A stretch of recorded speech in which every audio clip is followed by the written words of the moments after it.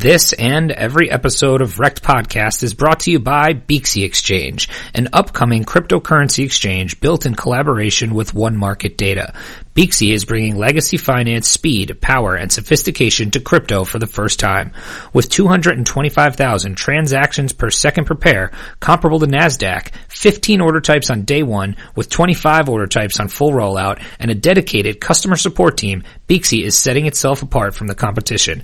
Check out Beaxy today at Beaxy.com and pre-register today at Beaxy.com/registration to get your free Beaxy Exchange tokens. That's Beaxy.com, BEAXY.com.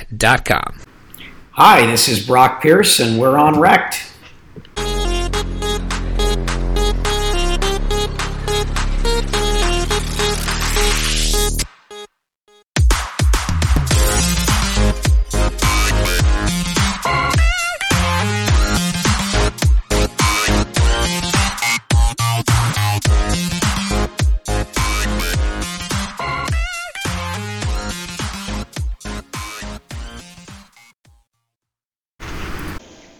Before we get to Brock Pierce, let me take a moment and tell you about our friends at Honeyminer.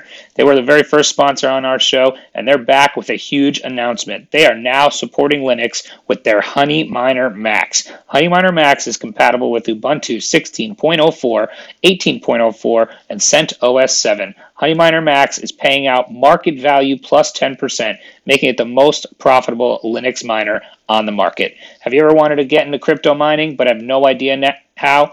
Honeyminer is the answer. They have the easiest way with their one-click install mining software where you can earn Bitcoin straight to your computer. Sound cool? Check it out at honeyminer.com/labs. That's honeyminer.com/labs, and follow them on Twitter at GetHoneyMiner.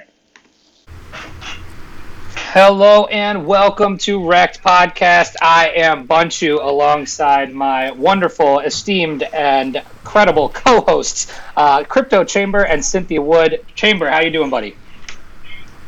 I don't know. I think a couple of those adjectives may have been wrong, but I'm doing pretty good nonetheless. Cynthia, how are you?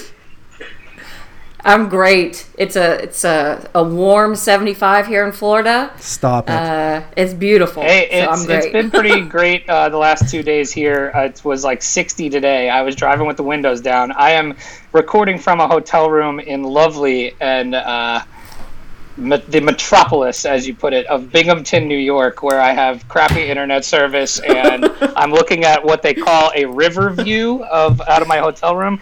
It's a pond with melting ice. So that's what I'm doing today. But we are going to get right to it.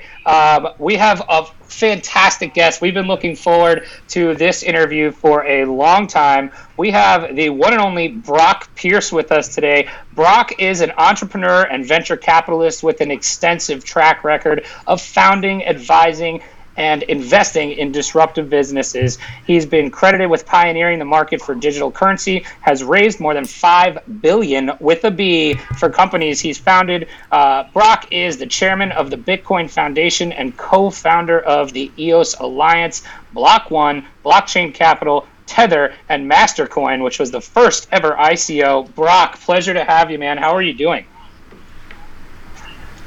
I am grateful and glad to be here. I'm surprised we're not doing this interview together in Puerto Rico. We are looking. I'd much rather be in Puerto Rico. We are looking forward to talking about Puerto Rico, even though we cannot be there ourselves.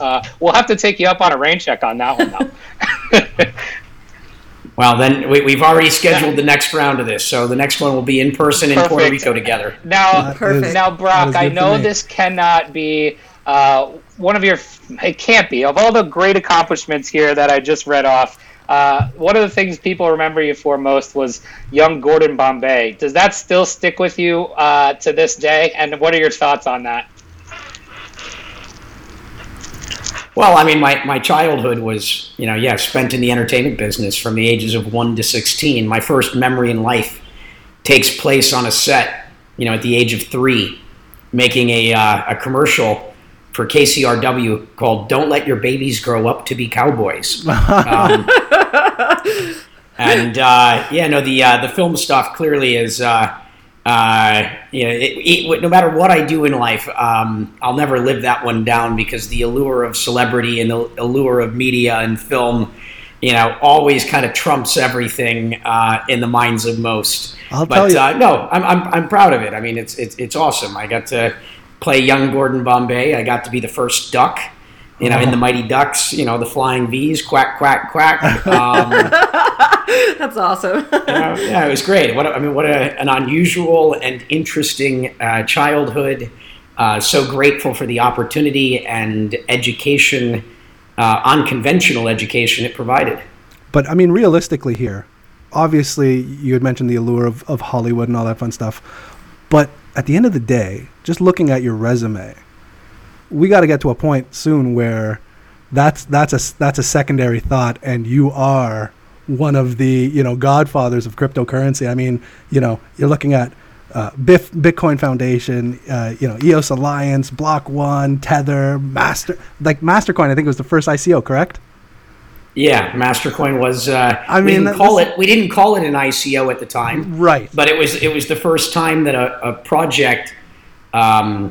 Opened up its doors to taking in resources from the crowd, right. And in exchange for your contribution, gave you coins in a new project, which, eventually, we became called an ICO.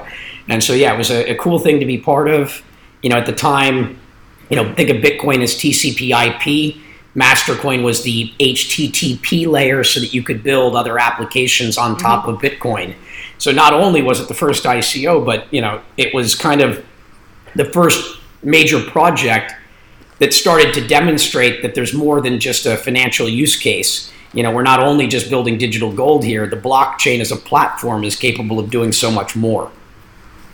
And so it was a very important project at its time, and incredibly fortunate that I had the pleasure of being involved. That's great. Banshu, you still there? That crummy internet. Right? We may have lost him. In 2000, by the way, in New York in 2019. Right. Unbelievable. The fact that internet connection issues. Still having connection issues. I mean, I understand if he was in Africa, but no. I've been to South Africa. I had great internet. Exactly. So, what we'll do is, I guess we'll kind of leave off, and maybe he can jump back on in a little bit. But yeah, we just kind of wanted to talk to you just in regards to some of the projects that you're currently working on. Obviously, with when I first heard about you in cryptocurrency was through EOS or EOS.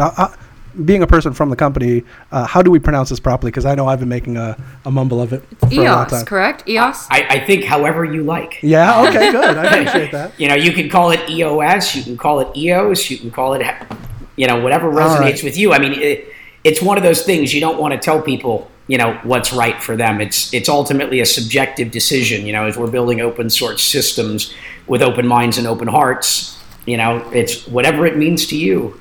Yeah. You could, the only term that's ever been used to describe it that I disagree with, the only one that I'm not fond of, the only one that I don't agree it means is Ethereum on steroids.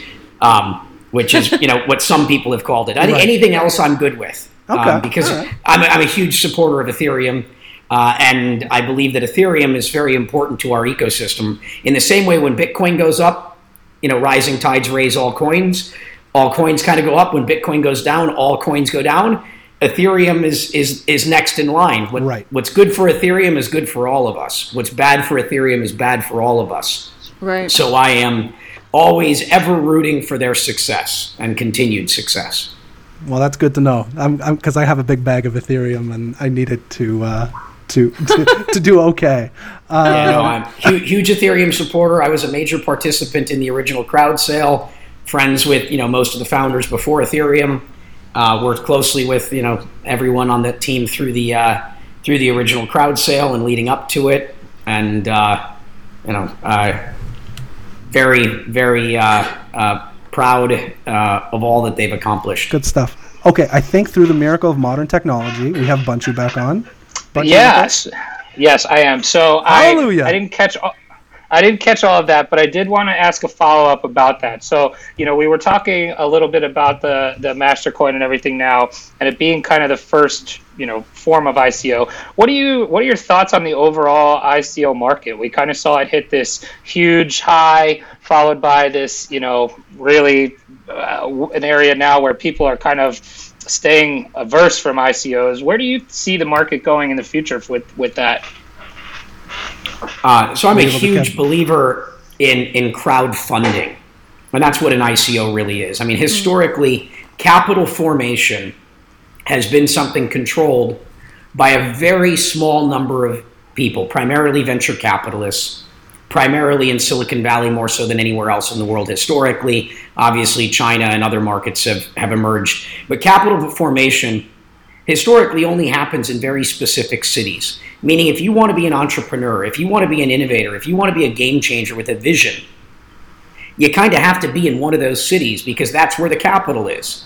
If you as an entrepreneur, if you're born in Eastern Europe or Africa or Latin America or Southeast Asia, the odds of your dream or your vision, your project becoming a reality is quite low historically, insanely low. The advantages of being in San Francisco or New York, if you wanted to do something entrepreneurial, you had a huge advantage over everyone else. And so what the ICO sort of market has done, or what crowdfunding in general is doing, is it's chipping away at that, the old guard and their control over what projects, get capitalized and who gets to innovate. You need to belong to the right club. You need to graduate from the right school and be in the right sorority or fraternity to basically be an innovator. And that leaves a lot of potential on the table that never gets realized. Now the next Mark Zuckerberg, the next Vitalik Buterin, the next Dan Larimer could, in theory, be from anywhere. And I think that that's a great thing for society. So the ICO clearly had very small beginnings around Mastercoin and projects through 2014 and 15. ICOs were not a preferred choice of financing. The people that were doing ICOs in the early days were people that were trying to experiment or tinker at creating new models for capital formation. But in general, everyone, if given a choice, took venture capital because venture capital was a better source of funding. The signaling or validation that it provided, for one, but number two, it provided more capital. The early ICOs, didn't provide a lot of capital. Ethereum was the first major project that chose to do an ICO, even though they had every VC in the world that mattered courting them. Right. And they said, no, thank you. We don't want your model. We don't like your way of, operating. We're going to go with this crowd thing because we think it's true to our philosophical views of how the world needs to be and how the world needs to change. And that was really the thing that set the example for the future that we've started to experience. But it wasn't until the DAO that ICOs became popular. The DAO took in $150 million, on a white paper for disrupting venture capital, essentially.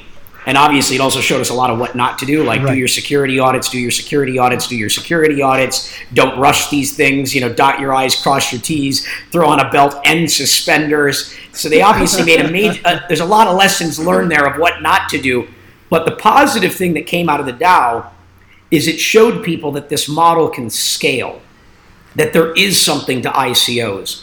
And entrepreneurs all over the world woke up when they saw that and said, whoa, this is a better model than venture capital.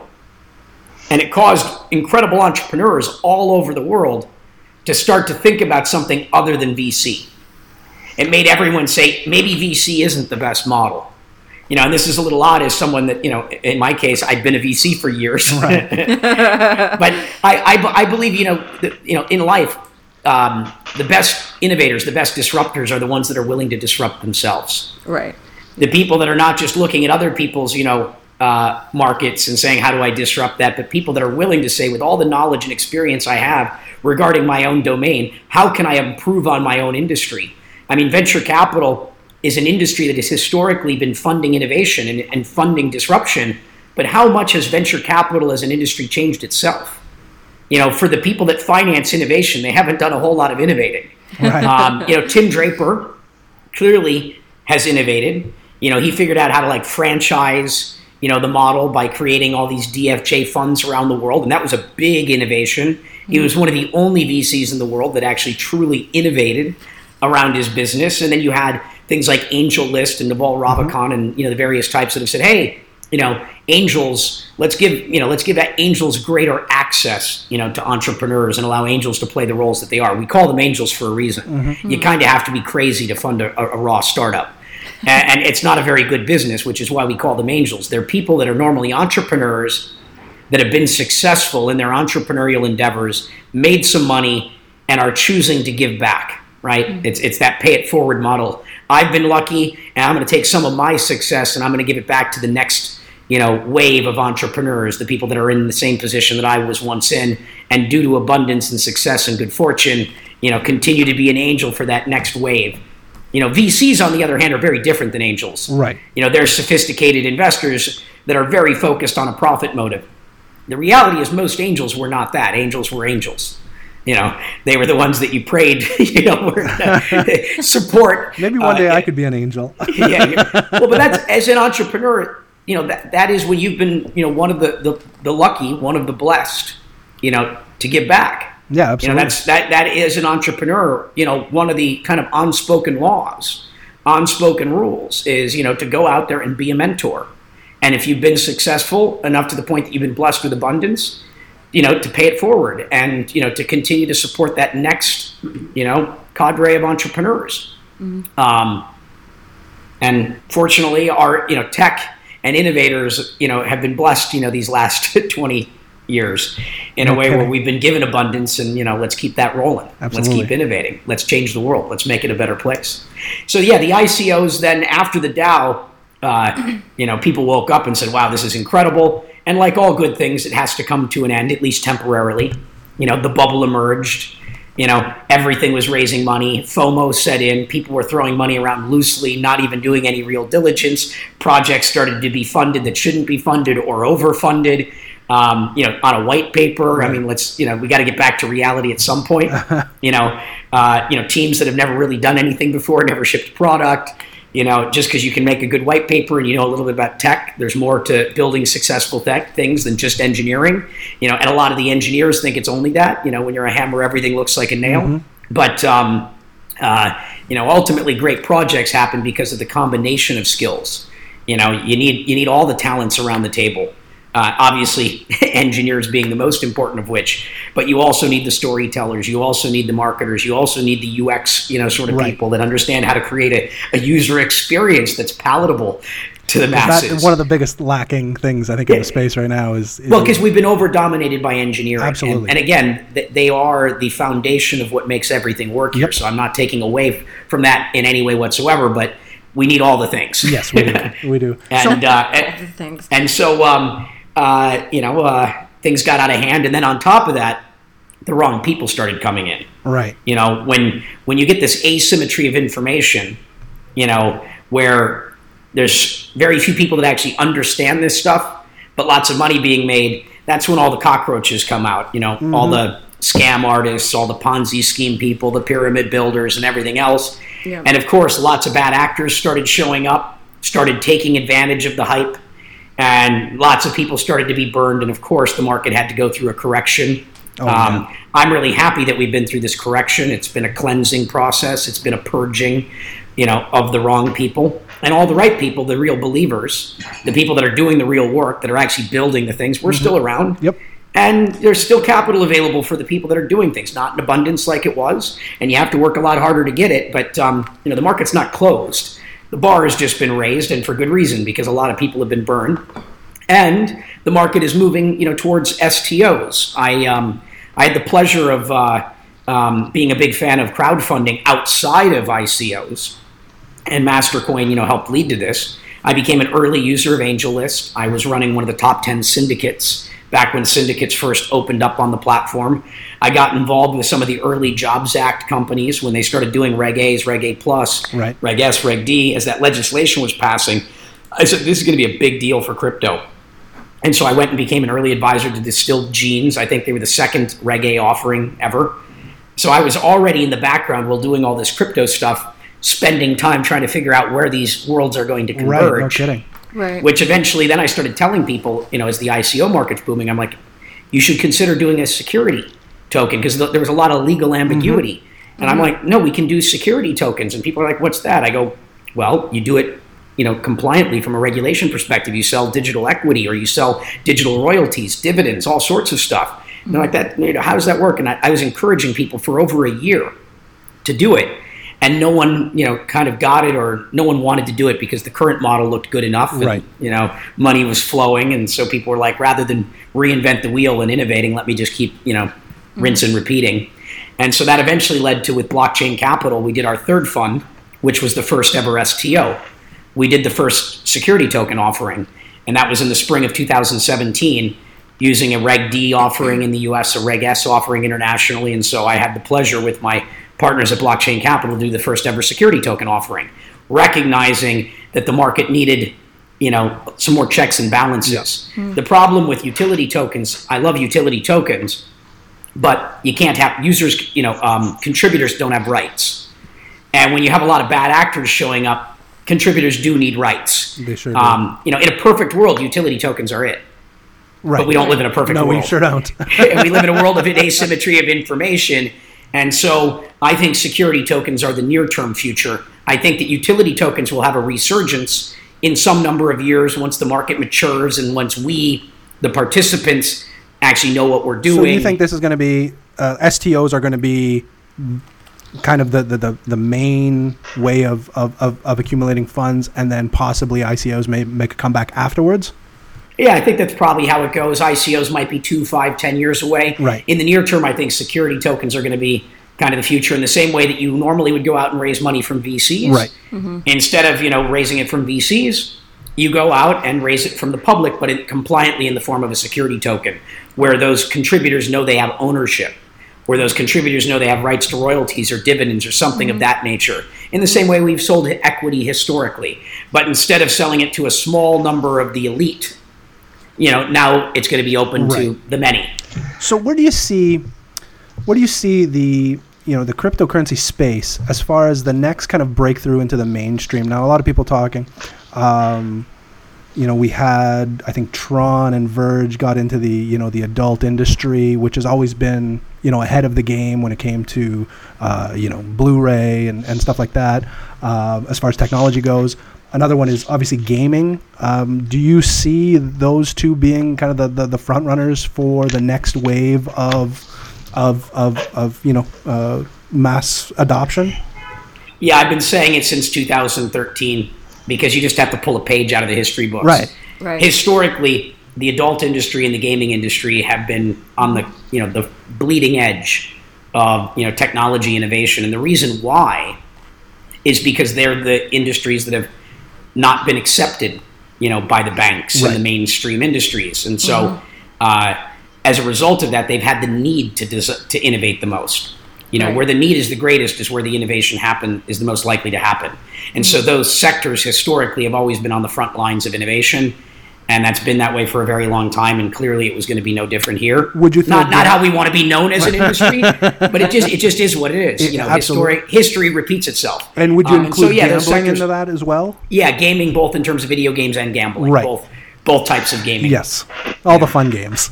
Yeah. Well, those gambling and gaming are kind of the same industry. Right. They're different markets, but they're similar businesses. Well, I know there was a couple of weeks ago, I think Fortnite had that moment where they were accepting Monero for, I think, half an hour, and then they weren't anymore. And everybody thought, I think for a brief moment, like that was it. Like this is going to be crazy. But I think we need something.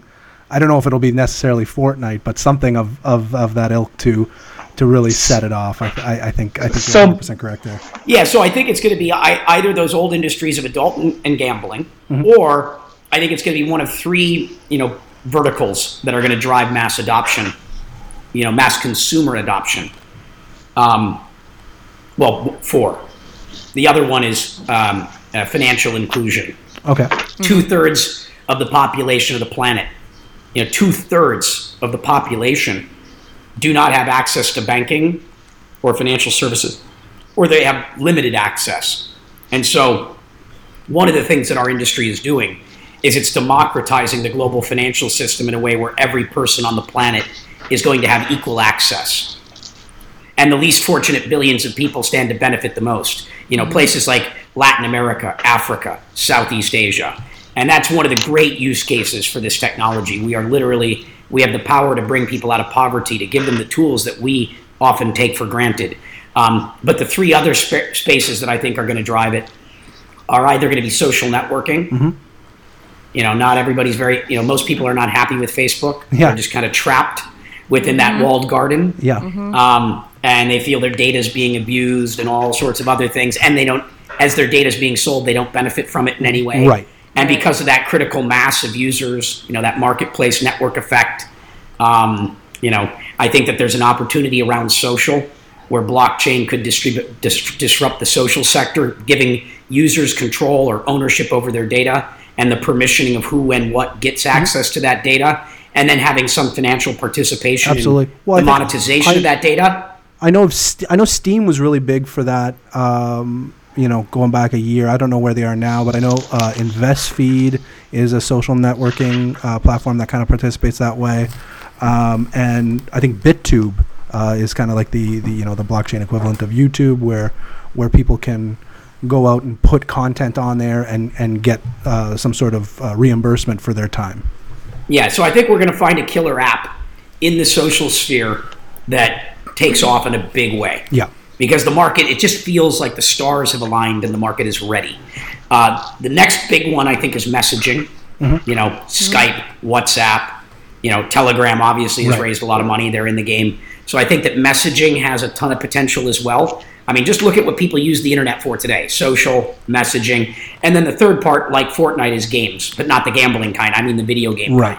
I think that gaming, messaging, and social are, the areas to be watching most closely in terms of where the big, call it blockchain consumer killer app is going to come from. We'll get back to Brock Pierce in just a moment, but we have to take this time to talk to you about our sponsor, BApp. BApp is the first complete mobile mortgage app that allows you to get a home loan on your smartphone. Not some dud rocket. BApp lets you get a mortgage anytime, anywhere, including at 6 a.m. Dawn Patrol. Apply, shop loans, lock rates, and close all from your smartphone. Coming soon to iTunes and Google Play Store. That's BApp. Give a little background. You kind of innovated that whole digital currency in that gaming space. Can you talk about that? That's kind of before you got into cryptocurrency and Bitcoin per se, but that's kind of where your background started, right? Yeah, so I was in addition to being an actor, I was a magician, and in addition to being how did I not know this? It's if you hang out with me at night, I do tricks. Oh my goodness! A friend of mine, Warren, he's down there in Puerto Rico as well. Warren Bailey. Yes, he was telling me. Yes, yeah. He's always talking. He lovingly refers to you as the wizard, and that he tells me about your magic tricks. Oh, so I did know that. Sorry, I guys. love a good magic trick. And so, I started doing magic at the age of 5. Really? And I was doing stage shows in Vegas when I was like 13. No kidding. That's fantastic. I was just in Vegas. We had a magician at one of the gatherings we were at, and he was atrocious. I like it, Magic the Gathering, like Mt. Gox. Yeah, exactly. Magic the Gathering online exchange. Didn't even try that. Your use of words there were perfect. Yeah, I think I've been spending too much time in the crypto space. Magic the Gathering. But I was also a professional gamer. Okay. So, like as a kid, my whenever I booked a commercial and I was making a Nintendo commercial, or I was an underwear model, but not the Calvin Klein type, the Target Fruit of the Loom type. But and so I also was a pro gamer, and every time I booked a gig, I got to pick a game, and I beat every game I played normally within the first day. Really? And I would hang out. I was a mall rat. I'd hang out in the arcades and hustle people for money at Mortal Kombat and things of that nature. That's awesome. Before esports kind of took off in a big way, and so I was a very avid gamer, in all of my youth. And so when the first persistent games were coming out, like think World of Warcraft, think Second Life, EverQuest, Lineage, however you want to look at them, Ultima Online, when the first persistent worlds were emerging, where the items were alienable and they could be transferred and the game world was persistent, meaning you came back and the things were still there, a market emerged for those in-game virtual goods or those in-game virtual currencies. People were willing to buy and sell them. And at the time, people thought it was crazy. I told people I'm selling virtual currencies in games, and they're like, what are you talking about? They're like, why would anyone want to buy virtual currency in a video game? I'm like, well, do you play golf? And they're like, yeah. I go, do you like to use a good golf club or a bad golf club? And they're like, I like good clubs. I go, well, that's how you choose to spend your discretionary time. If you chose to spend your free time in World of Warcraft, do you think you want a good sword or a bad sword? And they're like, I suppose I'd want a good sword. And I'm like, exactly. Just because something is intangible doesn't make it any less valuable. Right. Mm-hmm. It's how you choose to spend your discretionary time. And if you're fortunate enough to have discretionary income, you're probably going to use some of it to improve your leisure time. And so you're going to spend money to improve the utility of your game or to improve your social status. And so the digital world mimics the analog world. And so markets starting to emerge, and I started building some of the early businesses in the world to build exchanges, to buy and sell virtual currencies and games. So I started playing in that space in 1999. And then in 2001, it became my full-time effort. And I started the biggest company in the world that was making a market for virtual currencies and games. And so I built up a supply chain of 400,000 people, primarily in China, playing games like World of Warcraft to mine digital currency that I was then selling all over the world. I was PayPal's largest customer for over 3 years, helped pioneer their credit card payment processing business. I was Google's largest advertiser for a moment. We helped launch Alipay in China. And so I got very good at international payment systems, cross-border payments, dealing with foreign nations, virtual currencies, all of these skills that were very relevant to everything we do now today. And so I had a nice 10 or 15 year head start. No kidding. I was going to say 99. You're a pretty young guy still. How old are you? I'm 38. I was going to say, he's we're about the same age. Yeah, he's acting. So I quit acting. He's doing Broadway shows, all by the age, or Vegas shows by the age of 5. I'm still wet in the bed. Who knows? Like he's had a lifetime of success. I was gonna say 1999. I think I just smoked my first joint. He's had a lifetime of success, before we could breathe. So.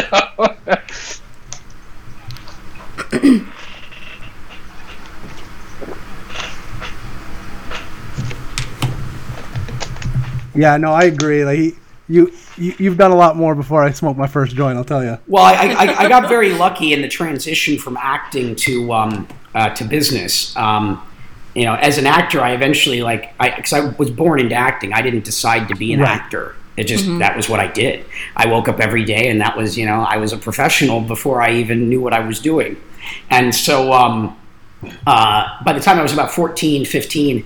I decided that acting wasn't my calling, at least not reading other people's scripts. No kidding. And performing other people's lines. And so in that world that I grew up in, I really was an entrepreneurial kid. I had built every lemonade stand business I could, conjure at the time. And I really wanted to be the producer. I wanted to be the person that, put the project together or financed it, because that, in the world I grew up in, was the role that most, kind of appealed to me. And so I started dabbling in independent film production when I was 15, 16, 17. And then the internet 1.0, the internet started taking off. Consumer internet started to become popular. Because of gaming, I was, an avid computer user and, whatnot. And so I had the good fortune of starting my first company when I was 16, 17. And we were the first ones trying to put video on the internet. We were basically Hulu, Netflix, YouTube in 1997. And so we raised $88 million. We created the word webisode. We created the format of how all media is basically consumed on the internet today. You created the word webisode? Yeah, we did. That's fantastic. Yeah. That's really and so I had my first sort of foray into internet tech entrepreneurialism. I was 17 in 97, 98, 99. And so I lived through the first internet 1.0 bubble. And had a front row seat to it all. And it didn't end well. I mean, we raised $88 million and we spent 96. And when the bubble burst in the spring of 2000, we went out of business like the other 99% of startups. Wow, that's impressive. So just switching gears a little bit here, we chatted a little bit at the top of the show just in regards to Puerto Rico. Just wanted to get an idea of how, how you got to Puerto Rico from, I'm assuming, L.A. at a certain point, just from your youth. But how'd you get out to Puerto Rico? Yeah, so I've been living all over the world. I've lived in Hong Kong, Shanghai, Beijing, Seoul, London, Paris, Spain. I've lived all over the planet. And for a long time, I've been a digital nomad, just flying around the world like a bee, really aggressively in the case of 2013, 14, 15, 16, 17, 18 for crypto, because I needed to help, pollinate, these ideas. Right. I had relationships all over the world. In South Korea, I had over 90% market share for all virtual currency trading. Really? I ran the entire South Korean market. So I went, I had to go spend, that's in my old video game activities. Mm-hmm. So I went over to my old partners and said, let's get into Bitcoin. And they're all like, no. I'm like, come on, guys, you need to get into Bitcoin. This is going to be a big deal. They're like, no, video games is where it's at. I'm like, come on. And so we started exchanges like BitThumb and, kicked off the whole Korean market because, Korea and China were my main markets. And so helped get Bitcoin going over there, helped Bitcoin get going over in South Korea. And so I've been flying around the world like a bee, pollinating these ideas everywhere I go. And so in 2014, in Puerto Rico, I started going as a teenager. But in 2014, there was one big concern I had, and that was banking. Mm-hmm. So in 2013, if you had a crypto exchange, if you were trying to build another Coinbase, banks wouldn't bank you. Coinbase was the only one that had a real banking relationship, and that was with Silicon Valley Bank. And then Zappo had a similar relationship. But Silicon Valley Bank only banked a couple of companies, and everyone else couldn't get banking. And so the founders would go in and create bank accounts and not disclose to the bank what they were doing. And when you don't disclose to a bank the nature of your business, it's a felony. And so I became very worried about all the entrepreneurs. Right. This, in my mind, became a systemic risk to the ecosystem. And so I said, well, how do we solve this problem? I go, well, I've built lots of companies. I know how to do lots of things. Let me go build a bank or buy a bank. And so I started looking at buying state-chartered banks, federally chartered banks, how do credit unions and co-ops work. And I started doing a deep dive into banking, through 2013 into 2014. And I was pulling my hair out. I was so frustrated. This was going to take years and be really, really difficult and extremely expensive. Getting into the banking cartel club is a difficult one. And so I'm eventually like, I'm a hacker. There's got to be a back door. I'm like, wait, what about the U.S. Virgin Islands, Guam, Samoa, Puerto Rico? And like that day, a friend of mine comes up to me and says, hey, Brock, are you familiar with these tax rules in Puerto Rico? I'm like, no. He goes, you should take a look at this. This is, this could be really interesting. I'm like, yeah, get that over to me immediately. So I look through this stuff and he goes, yeah, the guy that runs all that stuff down in Puerto Rico wants to talk to you. I'm like, yes, please. I get on a phone call. I get on a phone call with him the next day and he's talking to me about the taxes. I said, I'm not interested in the taxes. I go, money isn't my motivation. I care about, making the world a better place. And the opportunity cost of being in Puerto Rico is too high. But I really wanted to talk to you about banking in Puerto Rico. Does Puerto Rico have any back doors to banking in the U.S.? And he goes, as a matter of fact, it does. Really? The same laws that made these new tax rules in 2012, the 20 and 22 acts, and the same legislation, there's a thing called Act 273. I'm like, what's Act 273? He goes, it's the ability to create an IFE. It's an international financial entity. It's like a bank. It gives you all the capabilities of a bank, but it's not a bank. And it allows for offshore banking in the U.S. that's still offshore, but also onshore banking in the U.S., except for you can't bank Puerto Ricans. And he's like, I'm like, that's amazing. I go, how many people are doing it? He goes, no one's done it yet. What? I jumped on a plane, flew down there immediately, and I go, let's start a Puerto Rican bank. And so we started the first crypto bank. It was called Noble Markets or Noble Bank, and we became the biggest crypto bank in the world. And that's what really got me tied into Puerto Rico over 2014, 15, and 16. And so then once I became familiar with everything in Puerto Rico, it was just kind of in my register of knowledge. It was in my knowledge bank. And so I also noticed wherever I go around the world, lots of really incredible people will show up. People with tremendous amounts of intellectual capital, human capital, financial capital, spiritual capital.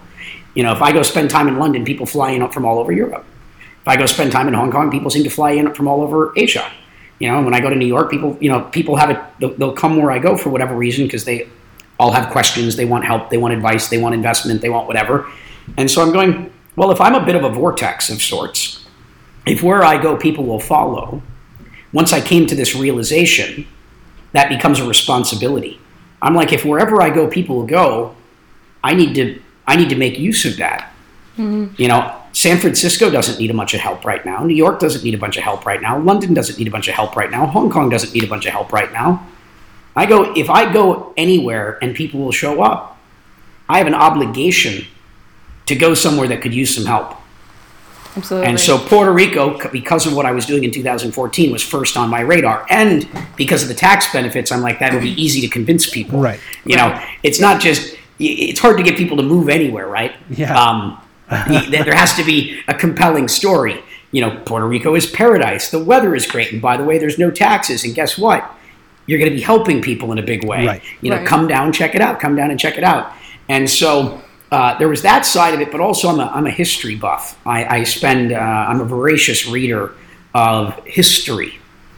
I believe that, it's important that we study history and the mistakes of the past so as not to repeat them again. And so the story of Puerto Rico is a very interesting one, and it's largely an untold story. It's been written out of the history books. When Christopher Columbus sailed across the Atlantic in 1492, he didn't first stop in Puerto Rico, but he set up shop in Puerto Rico. In early 1493, that was the headquarters of the New World.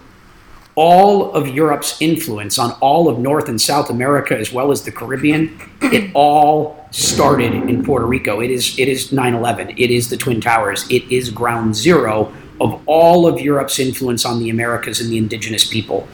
All of it started there. And so when you start thinking about, history and where the healing needs to begin, and, the people that deserve it the most having been conquered by the conquistadors and all this sort of stuff, it's like, it's interesting because Puerto Rico was the first state, but not the 51st state, but the forgotten state. Right. And I started telling friends of mine, okay, we're going to move down to Puerto Rico in December 2018. And so I'd already kind of put together a plan, was telling everyone, and then Hurricane Maria happened. Mm-hmm. And when Hurricane Maria happened, and I'm seeing, what's happening in Puerto Rico, it wasn't convenient. It wasn't the time that I had planned. No. But I said, now's the time. This is, if the goal is to go help and make a difference, now's the time to go do that. And so the idea is to, encourage people to come with intellectual capital, human capital, financial capital, spiritual capital, show up with good intentions, and, try and make an impact. The real problem that Puerto Rico suffers from isn't the hurricane. It's the consistent brain drain. Right. The people with the intellectual capital, the human capital, the financial capital, all those things, the people with the means keep leaving because of a lack of opportunity. Right. And then the youth today, because of a lack of opportunity, keep leaving. When you're always losing your best and your brightest and those with the means, and that's going on consistently, that is where things are really a problem.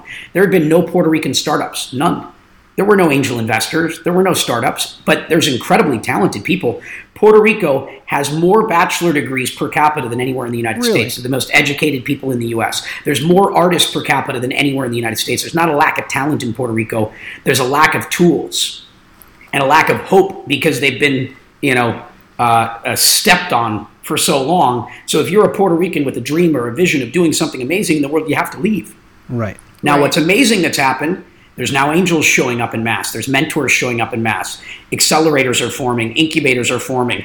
Co-working facilities are forming. Co-living facilities are forming. Hackathons are happening all over the island. They have the number 15 engineering school in the U.S. NASA, Facebook, Google, etc. have near full-time recruiters in Puerto Rico because Puerto Rico's number one export is human beings, really talented human beings. And so there are incredible Puerto Ricans in New York and in Silicon Valley working on startups because they can't do it in Puerto Rico. Puerto Rico just had the first 2 startups that raised over $1 million at the end of last year. And I think there's going to be a few more of them at the beginning of this year. And hopefully many more by the second half of this year, which means something's changing. Mm-hmm. If you're a Puerto Rican that's part of the diaspora, the opportunity to go home, the tools are showing up. The opportunities are there. You don't have to leave anymore. Right. That's not to say you have to stay or you have to go back. But, this little movement... This little movement is giving people choice. It's changing the game. That's fantastic. And I think I'm moving to Puerto Rico.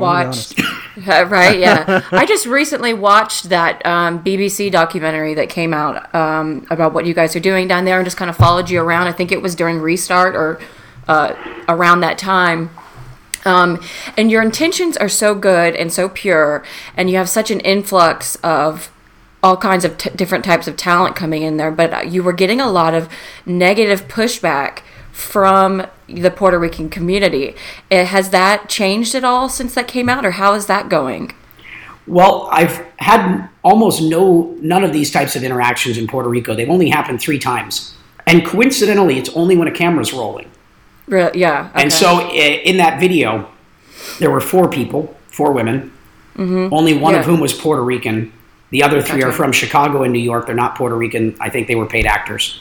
Really? I see. Interesting. And which, by the way, I'm grateful for it.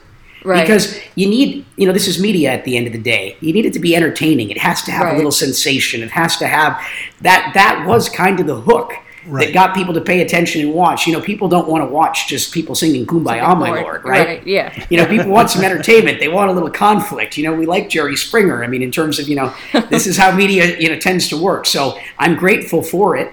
It certainly probably increased the viewership and all sorts of things. And people take from it what they want. Right. Remember, when you watch a video like that, some people just see that beautiful intention. Some people only see the horrible, people that are, there to try and, do whatever it is that they think that we're doing. You take from those the things that you see what you want, right? It's through what prism do you see the world? Do you view the world from a place of negativity? Haters going to hate. Do you view the world from a place of positivity? Are you just a neutral bystander? We show up and we take, our brains process and take in what we want. Absolutely. That's a good point. Yeah. Now, so it's been great. It's been helpful. I mean, it's been wonderful. So I'm grateful for all that content, however it's portrayed. Right. Because there's a new person moving to Puerto Rico every day. And without that BBC interview, without that New York Times article, without that stuff, it wouldn't be the case. Thank you to the media for, making it entertaining. So speaking of entertainment, one of our most entertaining guests we've had on the show was Mr. John McAfee.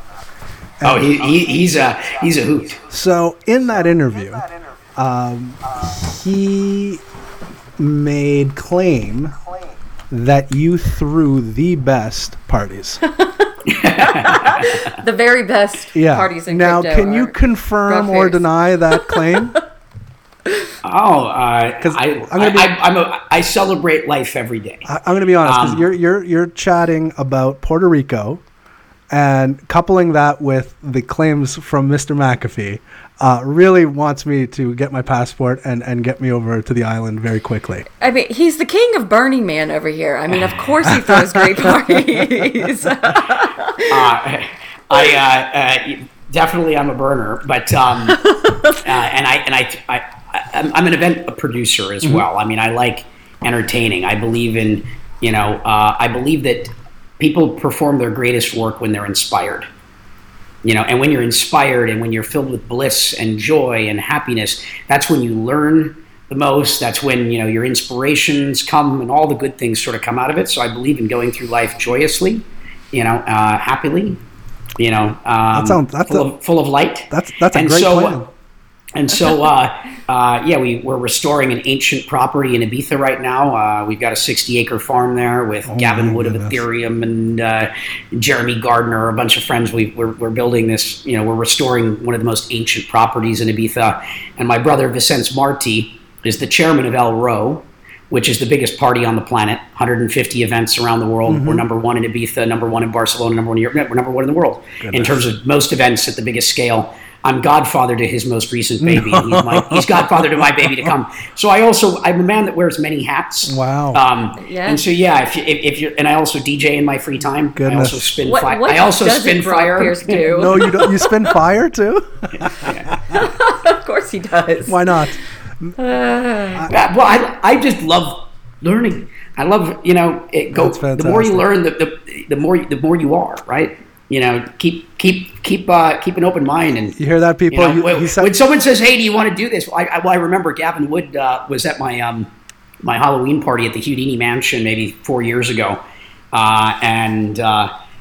I'm spinning fire, and Gavin had never Gavin had never spun fire before. He's like, but he's like, Brock, I just love how you just go try and do everything. He's like, let me do it. And so Gavin, didn't once in his life try playing with a with something not on fire. Right. And by the way, the same was true for me. I never used any of the practice sticks. The first time I ever tried fire spinning, it was live fire. I've never spun anything that wasn't on fire. Wow. All right. That's awesome. We're gonna wrap up here. We had mentioned early in the show, we're gonna have your wife on the show next week, and we started a segment called the Newly Wrecked game, a little spin on the Newlywed game. But before we get into that, I just wanted, and correct me if I'm wrong, but I think I read that your marriage with Crystal is on a renewable smart contract. Is that correct? Yeah, so the we did things a little differently. We brought back the ancient Celtic tradition of handfesting, which marriage only lasts a year and a day. It's a year and a day commitment. And so we've had 3 wedding ceremonies. The first one was at Burning Man, an all-unicorn wedding. Terrific. The second one was in Ibiza on 7/7/17. The third one was on an airplane at 30,000 feet, flying over China on 8/8/18, where Usher, the singer, was the usher in our wedding. No way. No way. That's awesome. And that was part of the Gumball 3000 as we were rallying from London to Tokyo in a DeLorean with the flux capacitor from the movie inside it, and the license plate is Satoshi. Wow. Just living your best life, aren't you? Every day. Absolutely. And so grateful and grateful for all of it. We're unconventional. I love it. Okay, so we got the answers back from Crystal. I'm going to ask you some questions. I have 10 questions here for you. Just answer what you think Crystal said, okay? Oh, what Crystal said? Yeah. Okay. Yeah. So I have her answers ready to go. So we'll see how many points out of 10 you get. So the first question, what is Crystal's favorite altcoin? I'm going to have to go with Sense. You would be correct, sir. And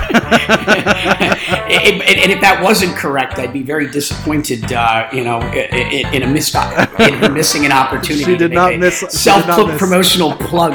That normally is not something I advocate, but in this instance, I think it's okay. But she did not miss the opportunity. So Sense is a project that she is a part of. We'll discuss that a little bit more next week when we have her on. What is Crystal's favorite romantic movie? Romantic movie. So I'm going to help you out here. She gave 2 answers. One's kind of a joke, and then one's kind of a serious one.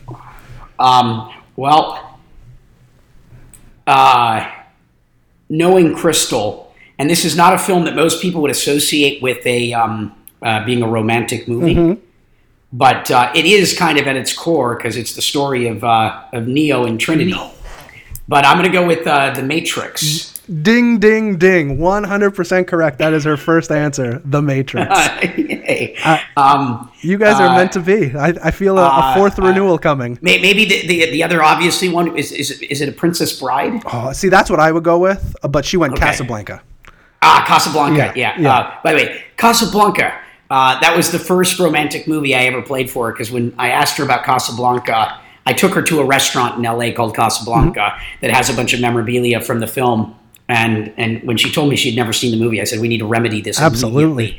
And that's been something that we've done on Valentine's Day. So I should have known better. But A Princess Bride, Dread Pirate Roberts, also very good for crypto. You're right, 100%. Hits the mark. It does hit the mark. Okay, question number 3. What coin would she purge if she had the ability to? Meaning purge, meaning eradicate from the cryptocurrency space. Oof. Which coin would Crystal think is kind of a coin that its time has come and it's ready to go? Well, it's going to have to be a scam coin of some type. It's already gone, but I'd say BitConnect. She actually said none. She wouldn't do that to any of them. She loves all of her tokens and coins. Oh, by the way, that was what if you asked me the question, what would I purge? Actually, no. I would have said 90% of them. That's okay. We're gonna get your answers later this week. I sent an email to out, so we're gonna get your answers back for when we ask Crystal the same questions. So question 4. What is Crystal's favorite non-crypto activity? Favorite non-crypto activity. Favorite. She went pretty standard, I would say, with this answer. I'm going to go with traveling. Correct. Yeah, she went traveling. Okay. You're doing very well, by the way. I've been married to my wife. I've been with my wife for a very long time. I'm not 100% sure if I'd be doing as well as you are right now. Well, I mean, this is the benefit of annual marriages. It's like think about it from a company perspective. As an employee with your boss, you have an annual review. We sure do. The annual marriage is a forcing function that forces an annual review of the relationship. I'm going to bring this upstairs to my wife after this. Every relationship should have this. I agree. We treat our businesses with more care and process and structure than we do our most important relationship with our partner or life partner. Absolutely. There's a lot of logic to what we do and why we do it. I'm gonna have dinner after this, and I'm gonna bring this up to my wife. So I'll let you know how it goes. But I'm with you. I think that you're 100% correct there. Okay, question number 5: Bitcoin or Ethereum? Which one do you think she would go with? Well, she was an ERC20 token, but she's migrated to EOS, so I'm going to go with Bitcoin. Correct. Wow, on fire. Okay, number 6. What is her favorite karaoke song?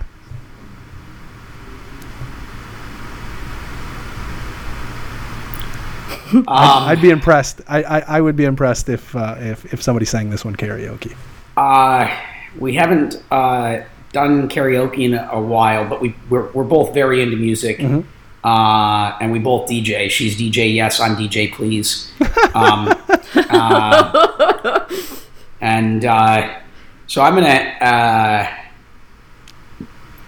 the stuff that we've been playing the most lately and has resonated would be it's an artist by the name of Nako Bear, and the song is Aloha Kiakoa. She did not say that. She went with a little bit more boilerplate. She went with Bohemian Despacito? Rhapsody. Yeah. No. Bohemian Rhapsody, okay. That's a good one. Shout out to Puerto Rico. Yeah. No, she went with Bohemian Rhapsody. Bohemian Rhapsody. By the way, I just watched the movie on the last flight I haven't seen it yet. From Tokyo. I thought it was great. I mean, the story of Queen is, incredible talent. Music that at the time was so different than anything else. Exactly. And timely. I should have gone with Bohemian Rhapsody. Yep. And now that I heard it, that should have been my first guess. And especially just having seen the movie, it's in my head.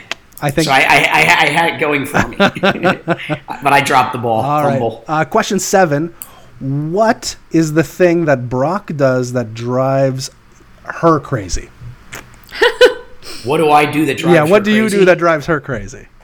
Travel too much. She said you were perfect, and you do nothing to upset her.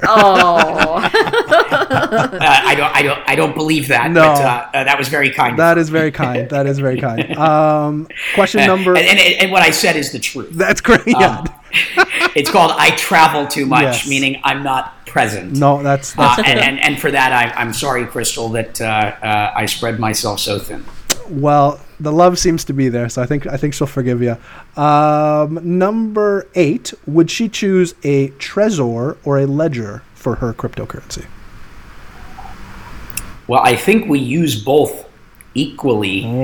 We have a bunch of Trezors, a bunch of Ledgers, but I'm going to go with Ledger. That's exactly what you went with. Okay. Nice. Number 9. It's almost a coin flip, but Ledger. Well, they've raised a lot of money Both good lately, products. so yeah, they're both great products. And so yeah, it is a coin flip, but Ledger just tends to be a little bit more popular these days because they've raised a lot of money and all those sorts of things. They've got more happening. They're showing up at more events. They've got more marketing. They're getting more mind share. Right. That is one of the benefits when you catch it, when you got a tiger by the tail, you run. Absolutely. You don't walk. Yep. Okay, number 9. What is her favorite love song? I'm going to give you a hint. if it's been said already. What did I just say? I said hailing from Puerto Rico. Despacito, and I said ding, one ding, other. ding. That's the one. Oh, well, thank you for the Puerto Rican plug, Crystal. What was the other song I said? I can't even remember. I think that was the only one I remember. Aloha, sorry, yes, but that wouldn't have been a love song. Despacito, specifically the Justin Bieber version. So I have a funny story about this. Heck yeah. I have a 5-year-old daughter, and I would say about a year ago, she was doing her first year of school, and she came home, and I'm a music snob, we'll say. So, and when I say snob, means I just don't listen to the fun stuff that everybody else is listening to. I'm like depressed in my bedroom just listening. You know what I mean? So, but she comes in and she loves music and she's going crazy and she's singing the song, and I'm trying to figure out the words, and I'm like, "Are you saying Despacito?" And so I start Googling it on my phone. And I'm like, "Oh, okay, it's a song," and I start playing for it, and so it was her favorite. We would listen to that song, I don't know, 12, 13 times a day. It's a great jam. It's a great jam. And I went in, I started talking to, another cool kid, adult, but somebody that knew what they were talking about. I'm like, "Oh yeah," I'm like, "My daughter just started listening to this new Justin Bieber song." And they're like, "Yeah, that song's been out for like 2 years." Well, so you want to know something interesting about that song? Specifically, go to YouTube and check out the video. It's filmed in La Perla, or the Pearl of Puerto Rico, in Old San Juan. I know. But it is the most viewed video ever. I know it's the most viewed video I've ever seen. Because I know it's the most viewed video ever. Really? Wow. And so the most viewed video on the planet is a video in Puerto Rico. That's fantastic. That's and it great. looks great. I mean, if it's anything like that video, we're making a strong case for Puerto Rico today. Okay, last question. By the way, question. You're doing great. You have 6 out of the 9 answers so far. Going for 70%. Number 10, what is Crystal's favorite romantic dinner meal? Are we talking genre of food? Because my first response would be truffles. But I don't know if that would be... I don't know if I'd choose Italian if it's a genre. I would say a genre, and then she gave me 2 answers.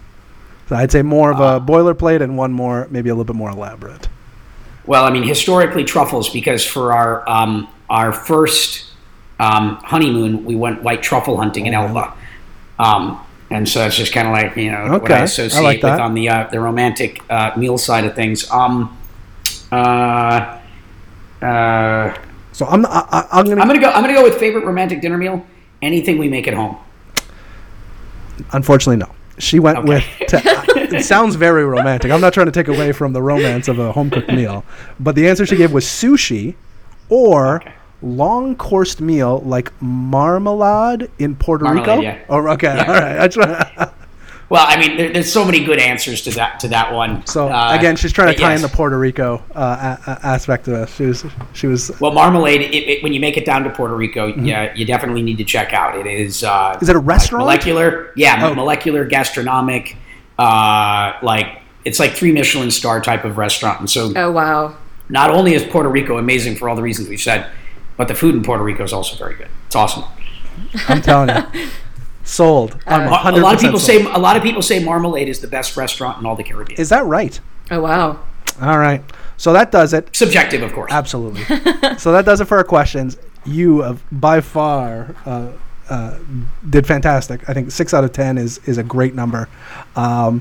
So that pretty much does it for our end. We'll give you some time if you want to talk about any upcoming projects you're working on.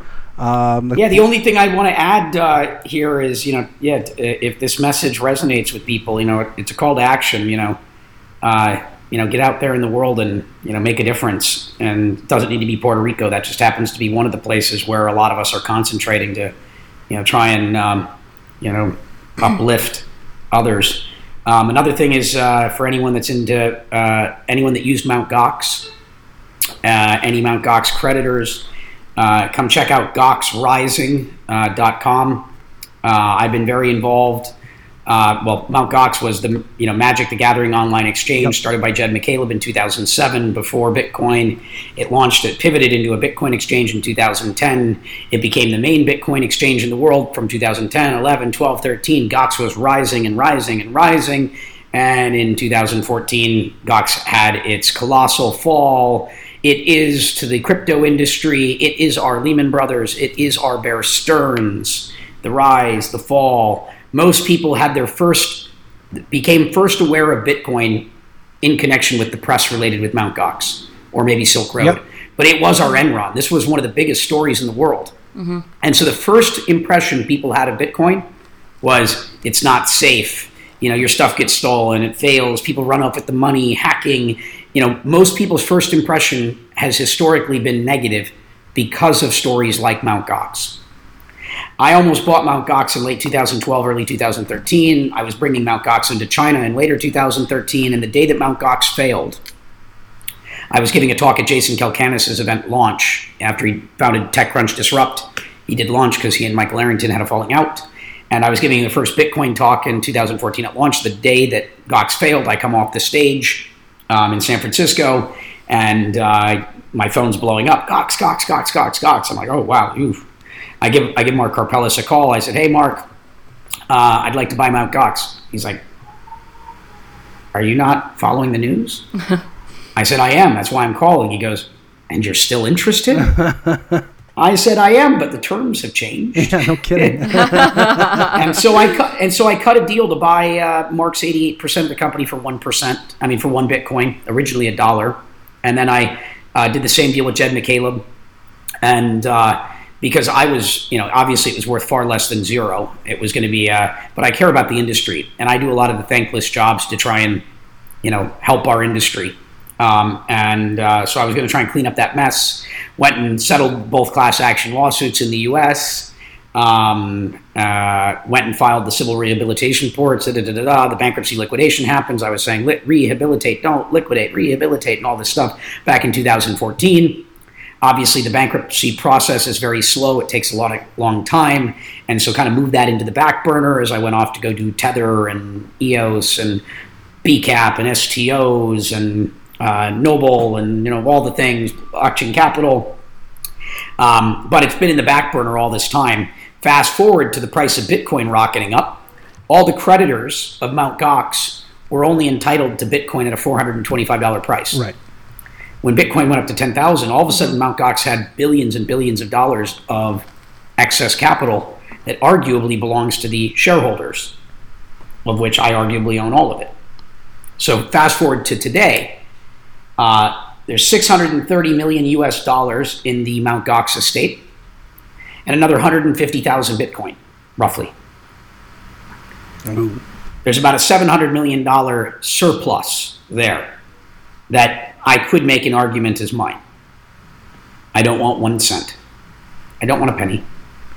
I want all of that cash and all of that Bitcoin to go to the creditors, to the 24,000 victims of Mt. Gox that have filed claims with the bankruptcy trustee.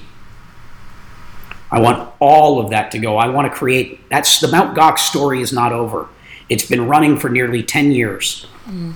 And we are now entering the last chapter. And we as an industry have the power to write the end of this story. Mm.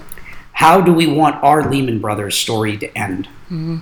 Do we want it to end like the financial world of 2008 and 9, where no one went to jail and everybody that worked in these organizations made off like bandits and, the people in the state and the taxpayers all got screwed? Mm-hmm. Or are we different as an industry, as a community of people building open source systems with open hearts and open minds? I want to see our victims taken care of as well as possibly can, getting everything. That's terrific. I want to see us go and try and recover the remaining 650,000 Bitcoins that are lost, amongst other things. Obviously, that'll be very hard if any of it can be achieved. But in an ideal world, the stretch goal is to get creditors 100% of everything back. And I would also like to see Mt. Gox live again. Mt. Gox had its rise, it's had its fall. It's been in bankruptcy for 5 years, and I'd like to see it rise like a phoenix from the ashes. That's how I'd like to see this story end. That's how I'd like to see this Joseph Campbell hero's story end. Because this is an opportunity not just for the victims, but for our entire industry. This has been the shadow, this has been the dark cloud that has hovered over us as an industry all this time. And the idea would be to give creditors, all the Mt. Gox users, equity in that new exchange, and all of the things to make sure that they get everything back. If, like Bitfinex, so I tried to do this already 5 years ago. Mm-hmm. If I had been able to launch the Mt. Gox exchange 5 years ago, just the fees off of the exchange these last 2 years may have made creditors whole. It worked with Bitfinex. 5 years has passed. Let's not let another 5 years pass. Let's be able to tell the stories that the creditors of Mt. Gox were made whole. Yeah. And the Phoenix rises again. What a story that would be. Right. I think it's up to us. Absolutely. We, as a community, have the power to do it. And most importantly, that exchange would need to be different than the old exchange and all the exchanges, because what's happened to Mt. Gox continues to happen. The stories of Bitfinex. I mean, just this year, Cryptopia, now in Canada. Yeah. Yeah. Mm-hmm. I mean, Quadriga CX. Quadriga just happened. I mean, this is a story that continues to be playing on repeat. Mm-hmm. It is time that we use non-custodial exchanges. The new Mt. Gox would have to basically become a beacon of light, a demonstration of how this should be done, so that this problem stops once and for all. The technology is there. The ability is there. We can build non-custodial exchanges that mitigate and eliminate this risk, or at a minimum, use multi-sig and the various things that have been built now for some time. The problem is all the exchanges don't need to use it. It's like, it's on the list of things to do, but they care more about getting more market share. Yeah. They care more about making more money versus, preventing this problem that continues to repeat itself, because they all say it's not going to happen to me. And then it happens to them. Right. And they're like, well, it's not going to happen to me, but then it happens to them. Right. So clearly anything we would do with this new Mt. Gox as an industry, as a community, would have to be best of breed and demonstrate, inspired by leading by example, what all the exchanges in the world need to start doing. So that's my last plug. That's Gox Rising. I'm looking at the website now. I'm Gox Rising. Gox Rising. We've got a major announcement coming out tomorrow. We have on this Thursday a WebEx Thursday afternoon Pacific, Friday morning Japan time, and then we're doing an Ask Me Anything on Reddit Friday afternoon Pacific time, Saturday morning Japan time. For anyone that is curious or wants to get involved. We'll make sure to put those links in the show notes too, by the way, so people can get to it. So that's very impressive. Well, thank you for having me. No, thank you for coming on. Thank you so much for your time. We really appreciate it. A bunch who wishes he was here, but unfortunately, technology isn't where it needs to be in rural New York State, apparently. New York. Well, you got at the beginning of the show a commitment already to do the next one live together in Puerto Rico. So yeah. We're already teed up for I love it. round 2. We're going to take you up on that. Yeah. Yes, please. So, anyhow. And wait, that has to include magic tricks next time. Oh, yeah. No, I'm not coming if I don't see magic tricks. I will have my bag of tricks. Perfect. So, that about does it for us. Again, we want to thank you so much for your time. We'll, again, make sure to put all those links in the show notes. This episode, I believe, is going to come out tomorrow, February 6th. 6th. So we'll post. We'll make sure to tag you in those and get the word out that you did one of my favorite shows. I think we've done about 60 or 70 of these shows. This is definitely one of my favorite ones. I'm a big fan of Puerto Rico now, so I'm going to figure out how to explain to my wife how we're going to have yearly marriage renewals, and we're going to move the family to Puerto Rico. But thanks again for your time. For myself, Chamber, and Cynthia, this is Wrecked Podcast. Don't get wrecked, and that is financial advice.